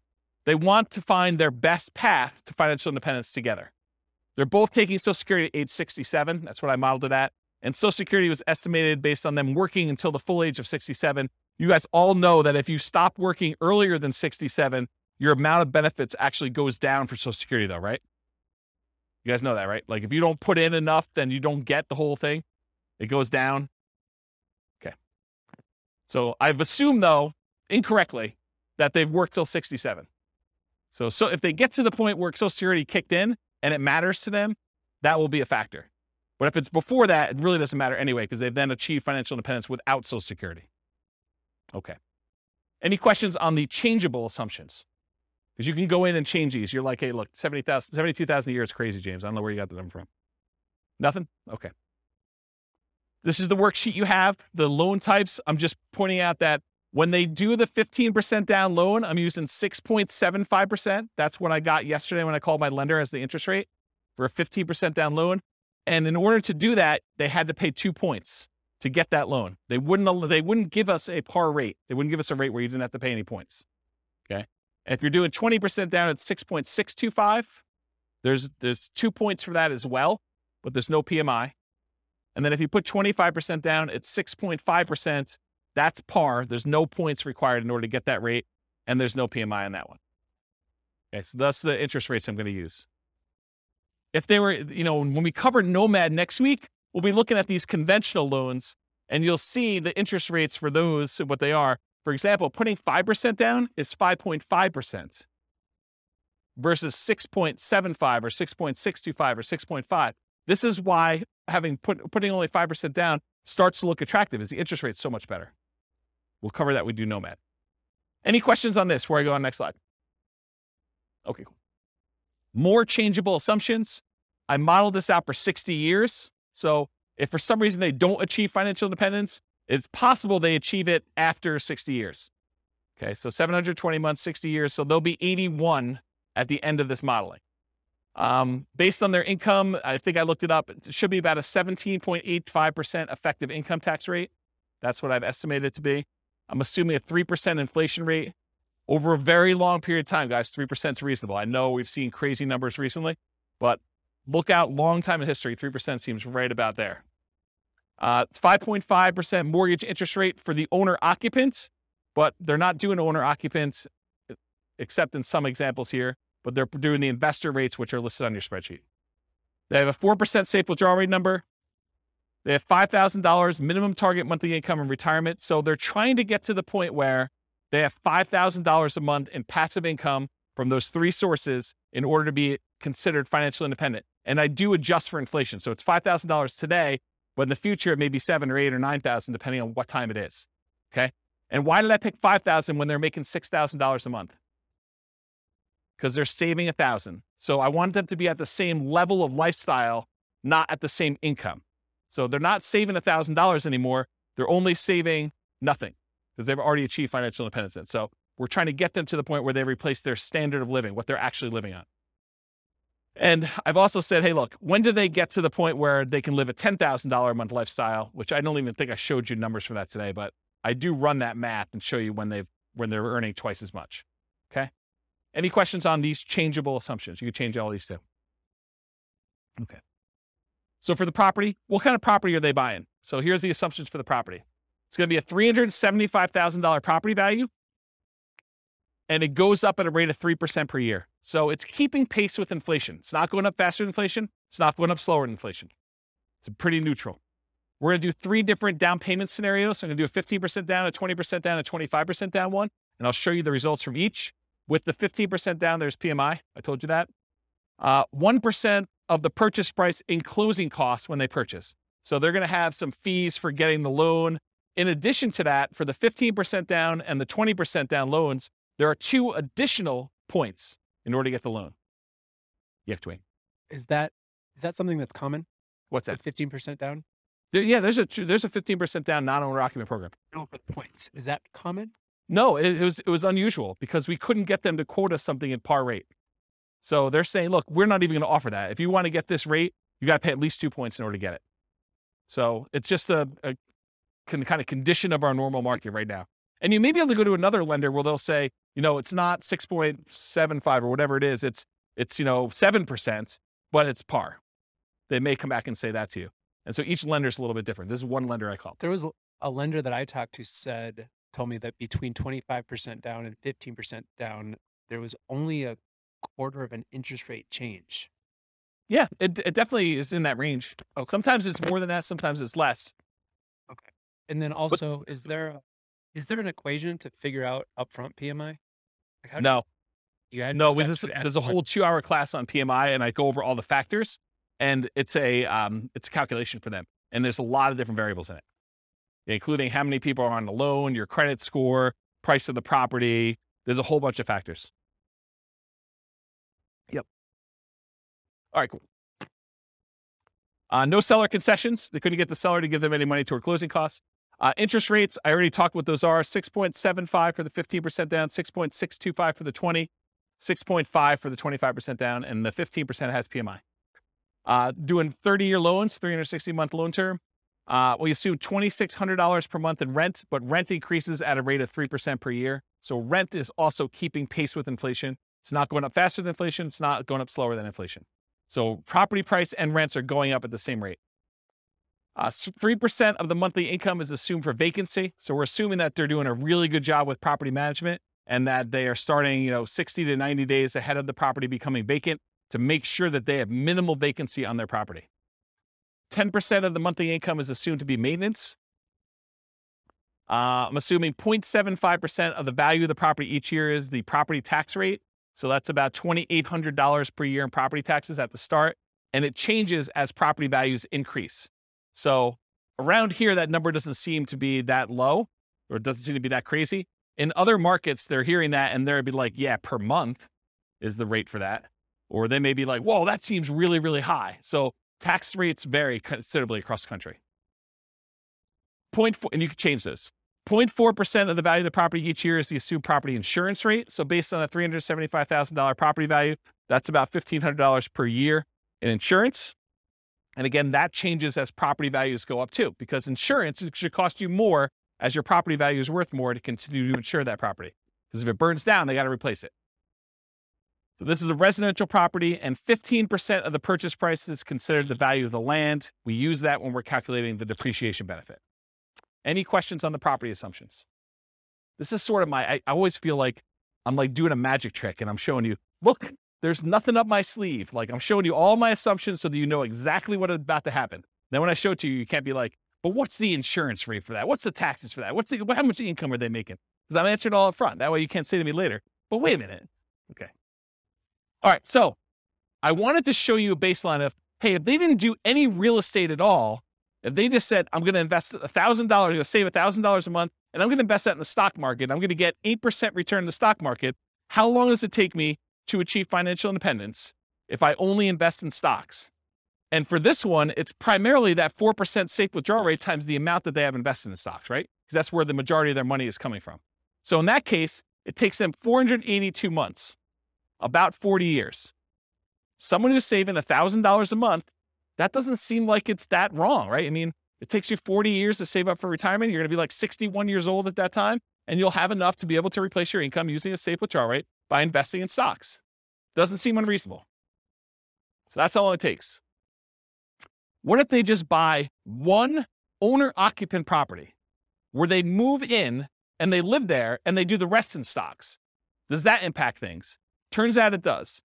They can actually retire, be financially independent at 396 months if they buy one owner-occupant property and invest in stocks otherwise. So considerably faster. About, what is that, 86 months? What is that? How many years is that? 7 years? Okay. Now at this point, we've kind of taken it back. They have not opted to buy the owner-occupant property anymore. They're only going to buy rentals. They're going to continue to live in a rental themselves, and they're going to buy up to 10 20% down payment rentals. If they buy 10 20% down rentals, they live in a property that they're not buying a property to live in. They're just staying in the property that they're renting in and continue to pay whatever rent increases there are. It takes them 370 months buying 20% down rental properties in order to achieve financial independence this way. If they buy 10 25% down rental properties, so they're putting more down, they're waiting longer in order to have the down payments, and they're delaying buying the properties, but when they buy them, they have slightly better cash flow because they put more down, they have a little bit better interest rate, they had to pay a little bit less in points, and they put more down, so they're borrowing less, so their monthly payment is lower. So they have the benefits of additional cash flow. That means that they can actually achieve financial independence in 346 months if they do it that way. Just something else to point out too. When you do the 20% down loan, and there's 2 points in order to get that loan, isn't that sort of like a 22% down loan? That's closer to that 25% down than you might have thought, right? Because it's not 20% down now, it's 20% plus 2 points. So it's really a 22% down loan in order to get that loan. Where the 25, you have no points. So it's really 22 compared to 25. So it's closer than you'd think. Right? You got a microphone? I guess it'd be on the amount that you're taking out the loan, 25% on purchase price, but that's right. It's a cost for one of them, and the other one you're actually getting even more benefit by putting more down. right. So it might be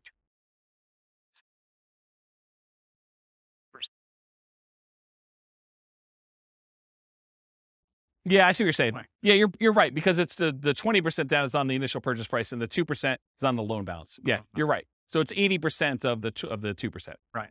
So 1.6. splitting hairs, but No, you're right. That's a good point.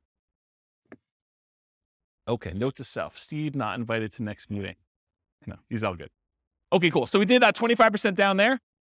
What if they do 15% down? It actually goes up. It matches what they did with the 20% down at 370 months. So it's actually slower for them to do 15% down than it is for them to do 25% down. but it's the same as if they did the 20% down. Okay? To rent or buy. So right now, this couple is living in a place that costs $1,800 a month. Remember, the rent on the property that they're buying is $2,600 a month. So they're living in a lower quality house or getting an amazing deal from somebody. But if they were to buy the property, their expenses would increase quite a bit. In fact, it would go about $600 a month higher in their cost to buy that property. So instead of saving $1,000 a month, if they keep renting where they are, they would only be saving $420 a month when they buy a property to live in. So by buying a property to live in, yeah, they have a little bit higher standard of living, a little bit nicer house that they're living in, but they're also saving considerably less, which is going to impact their speed at which they can acquire properties. So should they rent or buy? Well, what if they owner occupy, buy one property to live in, then they start doing their 20% down payment rentals? Well, if they do that, it takes them 394 months to achieve financial independence. Before, if they didn't owner occupy, they were able to do it with 20% down rentals at 370 months. So it takes them 2 years longer if they decide to owner occupy and live in a little bit nicer property to achieve financial independence. What if they do 25% down? In that case, it takes the same exact amount of time, 394 months. That's if them buying a property to live in and then saving up to do 25% down payments to do that. What is going on at 394 months that they're both the same? We'll come back to that. And then finally, if they do 15% down, it's still 394 months. Why are they all the same? Does anyone know why they're all the same? Why is putting, if you're going to owner occupy a property, but then you're going to buy 20% down, 25% down, or 15% down properties, why are they all the same 394 months to achieve financial independence? It's not that they all get paid off. It's that their owner-occupant property, they bought it not immediately because they didn't have enough for a down payment, so it took them a little while to save, but their owner-occupant property gets paid off at that point. And when you actually have your owner-occupant property paid off, you no longer need $5,000 a month to maintain that same standard of living. You actually are $5,000 a month, whatever that mortgage payment was, less. So your target to be able to achieve financial independence now drops. You no longer have to be able to afford that mortgage payment. You still need taxes and insurance, but not the principal and interest part. So that happens at month 394 because now they no longer have a principal and interest part of their mortgage payment. So the threshold for them to be qualified for financial independence is now lower. So they achieve it. Does that make sense? Okay. So why are they similar? Paying off your primary residence reduces the amount you need to qualify as financially independent. These are all right around when they pay off their primary mortgage, including the one where they bought one owner-occupant property and they had stocks, because that also lowers the threshold then too. Okay? Any questions on this? Sweet. So changeable short-term rental assumptions. And I talked a little bit about this. Rents are going to be higher, but fees and expenses on rents will be significantly higher as well. Overall, I've assumed that the net after all the additional expenses will be 25% higher. So in this case, instead of $2,600 a month, I'm assuming you're netting $3,150 per month in rent.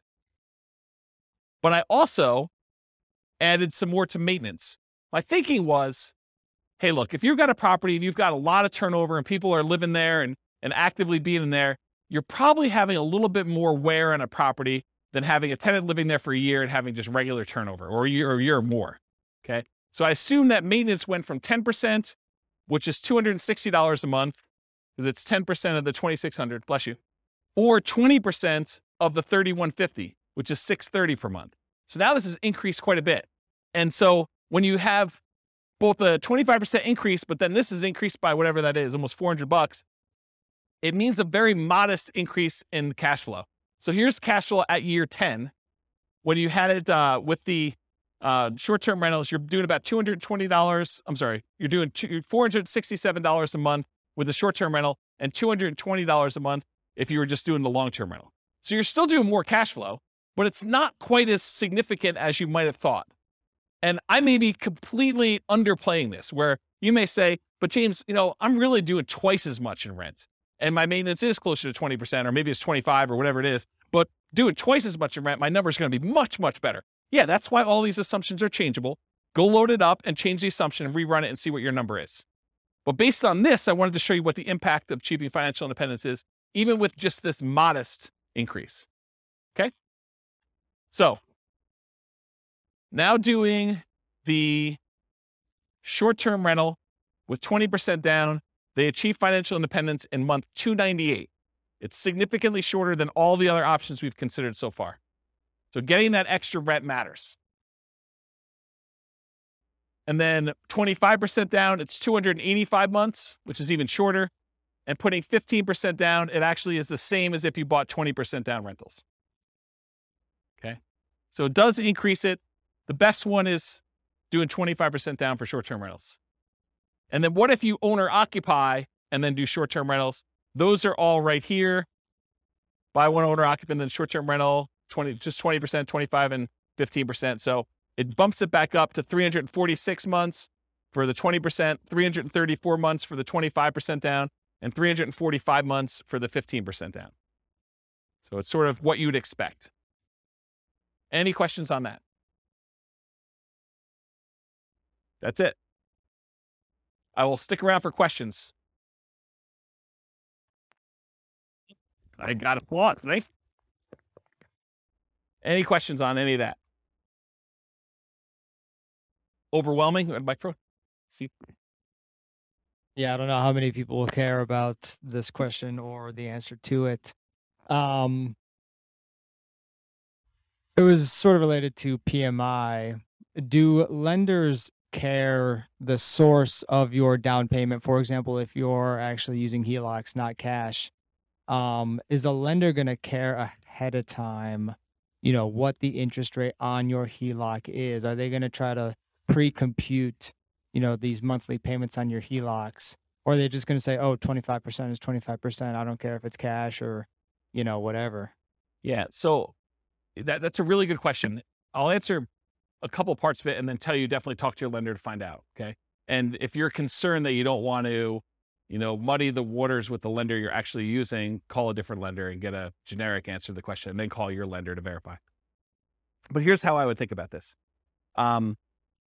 I think the lender is going to definitely take into account the payment you would have on your HELOC to qualify you from a debt to income perspective. So that will definitely be a factor for qualifying for a loan. However, I don't think that they would have a problem with you using the HELOC as the source of your down payments to do that. But it's possible that these loan programs can change and that they might, raise an eye at it as things change. But my understanding is that you can use HELOCs for down payments, but they do take into account the payment you would have on your HELOC to qualify for your DTI calculation. And they may even do more severe than what you might imagine. They may say, because you have the capability of borrowing up to this amount, we are going to use the max. So they might even do something like that. But talk to your lender to find out for sure. Was that all the parts of the questions? Okay. Yeah. Yeah, because I know people do cash out refinances and then they use the money in order to buy properties as well. So I would think the HELOC would act very similarly to that. But they do, in general, they do care where you get your down payment from. If money just suddenly shows up in your account, they're going to want you to source it. They're going to want you to tell you where you got it from. I sold my Dogecoin or whatever it is. Right, exactly. So they're going to want to know. And then you may need to produce documentation on such things, which, this is part of the challenge with a lot of these crypto things, right? It's like, unless you have a really crypto-friendly bank, might get tricky. Any other questions? Oh, Can you go back to the slide that shows I'm just curious about the 15% versus 20% versus 25%. what are these? Yeah, not the short. Yeah, Not the short-term rental? not short term. Yeah, I think you're on the right one. I think just- these are the non-short-term rental. I'm just curious. Oh, these are the owner-occupant ones. Oh, they have both of them on there. But Yeah. So what are the variables that you think make the difference between the 15, the 20, and the 25? Like, why is the these the same or why are these different? why is the 25% better than the 15? Is that Two reasons. PMI? Yeah, well, PMI, I think it's going to be a factor, but it's really the two reasons I talked about. The interest rate's much better on the 25%. You're going from, what's it on the sheet? Is it 6.75? 6.75 Yeah. versus 6.5, right? Correct. Yeah, so that's one reason. So that compounds over this time period, whatever it is, and multiple properties. So like it cascades. You're not just talking about one property with that 25% difference. You're talking about 10 properties eventually with that difference later on. And so it cascades, it gets worse and worse and worse, or better and better and better, depending on which way you're looking at it. So the interest rate is the difference. And when you do 15% down, you're borrowing more. And so your cash flow is much worse than if you put 25% down because you're borrowing less. You're putting more down. The amount you're borrowing is also down, and the interest rate is better. And so that does make a huge difference in cash flow. And you think does that cash flow make up for the fact that you're putting less down so you have more cash to buy your next property with a 50% down? You don't add more cash. They're buying properties as soon as they get to the point where they have enough down payment and reserves. So as soon as they get to that point, they're buying their next property, and then they're saving up until they can buy it. So if you look at the chart of like how many properties they own and when you're buying 25% down properties, eventually I think you get to the point where you're buying faster. The first one you buy might be a little bit quicker, but then it's worse cash flow. So you may not even be saving as much. So it takes you longer to do that, or maybe similar amounts, but you're being impacted by that lack of savings rate in order to do that. I like those graphs that you've had before that show those steps. Yes. And if you go pull up on the models, you'll be able to look at all those. The complaint I sometimes get is, James, you show me 300 charts. No. Right. Yes. It is the complaint I get, which, I mean, I like charts and I like showing the charts so I can show you all this stuff. But sometimes when we don't have that chart, like I've occasionally even said to people in the room, this chart, I'm not even going to talk about unless someone challenges me, because I want to be able to show you this as to like how I got to where we are. And so it's sort of like, it's like ammunition for arguments in class. But, today I tried to keep it simple and simplified it. So one other thing I'll add. So this exact person, have you been listening to the new Real Estate Financial Planner podcast where I go and I do like Andrea and her story and do that? Well, I'm doing this person through a large number of different scenarios. I'm going to take this storyline. And so I'll do individual episodes on each one of these scenarios. And so you'll be able to see a lot more detail too that way. it's using these interest rates all the way through. Yep. Okay. Yeah. I'm going to try to do like one story arc where we don't change anything. But then in the advanced versions of it, I'm using variable interest rates and variable appreciation rates and variable rent appreciation rates and variable inflation rates. And one more variable thing, but there's like 5 things that are variable to show you like, and then I'm going to run it 1,000 times to show you what the range of expectations are. They may be financially independent anywhere between month 274, where it's 1 time out of 1,000, all the way up to month 495. I'm just making up these numbers. And that's 1 time out of 1,000. And the majority of them are in this range of here to here. And I'll be able to show you that in advance. And those are based on historical data, like the variable rates, No, they're variable. So like instead of doing an interest rate of 6.5, I'll say, look, it's 6.5 month 1, but there's a chance it could go up to 6.25 the next month, or it could go down to 6.375. And so there's just a probability distribution. And so sometimes, one run out of 1,000, maybe it actually ticks down. But another time it might actually tick up where they go to 7 or 8 or 9 as you're buying more properties. But it changes every month so that when you finally do buy a property, the interest rate may be much different than what it is today, but it's doing a change each month to see like where it moves and over a large enough sample size. And I don't even know if 1,000 is truly large enough, but it gives you a decent range of like what the values might be. And you could see like, hey, interest rates has a major factor here. And so if interest rates go up, this looks much worse for them. If interest rates go way down, this looks amazing for them. And so you can now see some of those things happening with interest rates, with rent appreciation rates, because what happens if the market softens and they're getting better deals as they're acquiring, and then it turns around and they go up? What happens if prices go up when they're buying, and then it starts taking off when they, kind of get to the point where they have 10? All of those things can happen in those runs as well. And it combines with rent appreciation and price appreciation and interest rates and inflation rate. And the stock market rate of return is also random. So those are the 5. Does that help? I'm just picturing in my mind, like, what if at year 7 interest rates go down and you refinance? And like, how would that, that's what's awesome about my software is that I can say, if interest rates drop below a certain thing, refinance and ratchet it down. And then how does that improve? That could be part of the algorithm for doing the testing. Because that would be really, that'd be really interesting to see like how 15 and 25 changes, and if 15 shoots farther ahead based on a 5-year refinance to the same interest rate or something. This is literally why I wrote that software, because I had those same questions, right? About my own personal stuff. I'm like, look, I'm on this plan. What happens if? And then my mind just goes crazy. What happens if stock market tanks? What happens if there's a real estate market correction again?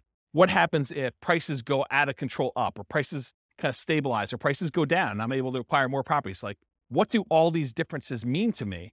And how does it impact my ability to be resilient in retirement? Or, during my acquisition phase of kind of getting to that point, like, what happens there? This is literally why I wrote all this stuff. But those are the types of questions. Yeah. So that's it. Okay, cool. That's it. All I got for you guys today. So stick around for questions. That's all I got for you.